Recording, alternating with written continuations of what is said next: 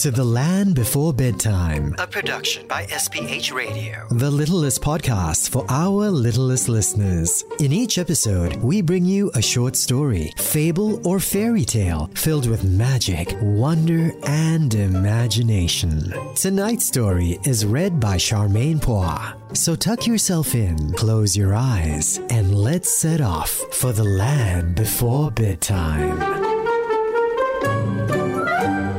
The Old Man and His Grandson. Once upon a time, in the land before bedtime, there was a very old man whose eyes had become dim, his ears dull of hearing, and his knees trembled all the time. When he sat at the dinner table, he could hardly hold his spoon, and because of that, spilt the broth upon the tablecloth or let it run out of his mouth. His son and his son's wife were disgusted at this, so the old grandfather, at last, had to sit in the corner behind the stove, and they gave him his food in an earthenware bowl, and not even enough of it. He used to look towards the table with his eyes full of tears. Once, too, his trembling hands could not hold the bowl, and it fell to the ground and broke. His young daughter-in-law scolded him, but he said nothing and only sighed.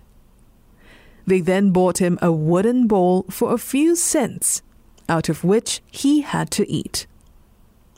One day, the old man's little grandson of 4 years old began to gather together some bits of wood upon the ground. "What are you doing here?" asked the father. "I am making a little trough," answered the child, "for father and mother to eat out of when I am big."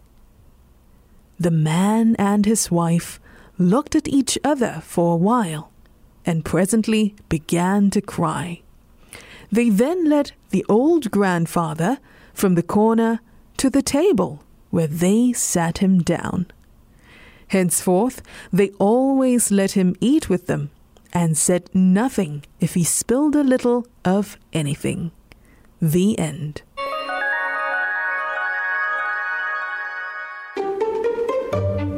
Tonight's episode was read by Charmaine Poir and produced by Tim O. For more stories just like this, catch us next time in The Land Before Bedtime. The Land Before Bedtime is a production of SPH Radio. You can also find us on iTunes, Google Podcast, and streaming on Google Home.